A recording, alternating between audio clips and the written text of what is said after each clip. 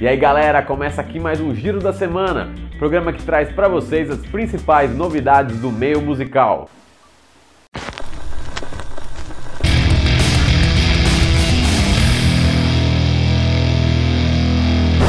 E a gente começa esse giro com a grande novidade da semana. A Not In This Lifetime Tour passa por 5 capitais brasileiras em novembro.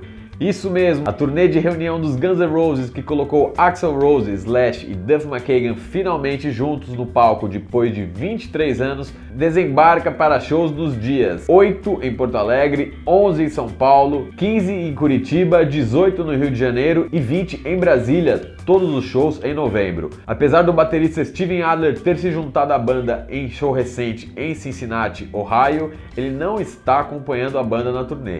E alguns fãs têm sentido falta do guitarrista Izzy Stradlin, mas boatos dão conta de que ele teria pedido um cachê muito alto para participar dessa turnê. E para o Brasil, além do trio original, os Guns N' Roses trazem Dizzy Reed no teclado, Richard Fortus na guitarra, Frank Ferrer na bateria e Melissa Reese no teclado e sintetizadores. Os ingressos começam a ser vendidos em breve. E outro que anunciou o show no Brasil esta semana foi o guitarrista Joe Satriani. Ele traz ao Brasil a turnê Surfing to Shockwave Tour 2016. Os shows acontecem em São Paulo no dia 7, em Curitiba no dia 9 e em Porto Alegre no dia 11, todos em dezembro. A turnê comemora os 30 anos da carreira do guitarrista e o músico vem acompanhado de Marco Miniman na bateria, Brian Beller no baixo e Mick Kinnelly na guitarra e teclados. Os ingressos já estão à venda, veja o link aqui na descrição. E por falar em guitarrista, a gente conversou com Michel Leme, que lançou o disco Alma em abril deste ano. No vídeo, o músico brasileiro falou sobre como iniciou sua carreira, e a galeria do rock tem culpa nisso, e deixou claro que sua música instrumental é para todos e qualquer um. Abre aspas, crianças, idosos, gente de várias idades, várias classes sociais, com cachorro e sem cachorro, fecha aspas.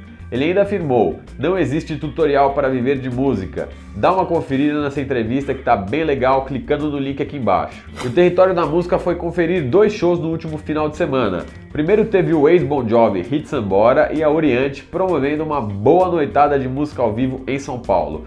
O show teve canções de carreira solo de Sambora e hits do Bon Jovi como I'll Be There For You, Living On A Prayer e Wanted Dead or Alive, que claro foram os pontos mais altos do show.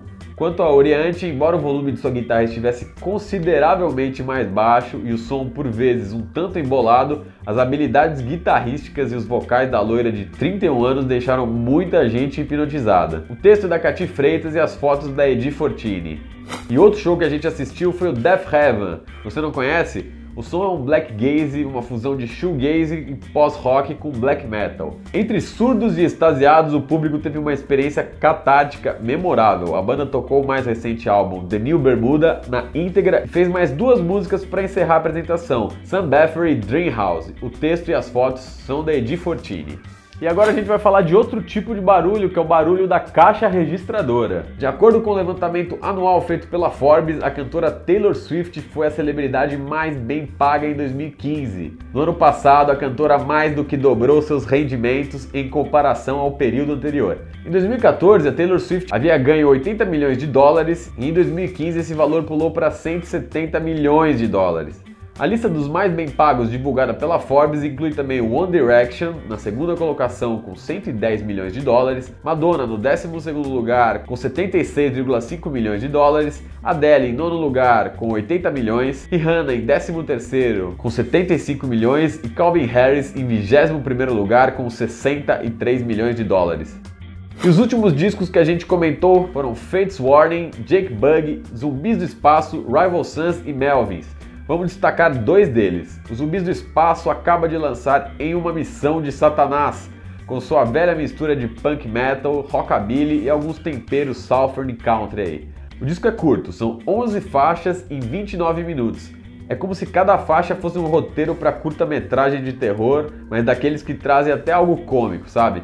É mais como uma válvula de escape contra a pressão diária do que um incentivo a qualquer tipo de violência. E tem o Rival Sons também, que lançou Hollow Bones, 5º disco do grupo norte-americano, que mantém aquela pegada garage dos anos 70, misturando riffs sujos, os vocais meio desesperados do Jay Buchanan, muito blues rock e uma dose generosa de psicodelia. E o disco ainda tem um groove novo e uma faixa quase acústica, All That I Want, que encerra o repertório. Tudo soa muito espontâneo, mas dá pra sentir um amadurecimento da banda. Vale lembrar que a banda volta ao Brasil no final do ano, quando abre os shows do Black Sabbath. Para finalizar esse giro, a gente tem uma novidade. O Território da Música agora está no Deezer, e lá a gente tem duas playlists que serão atualizadas frequentemente. Uma traz aquilo que a redação está ouvindo, com muitos lançamentos e alguns clássicos. A outra playlist traz um som mais pesado, uma seleção que vai do garage rock ao metal extremo. Dá uma conferida, tem o link abaixo aqui na descrição.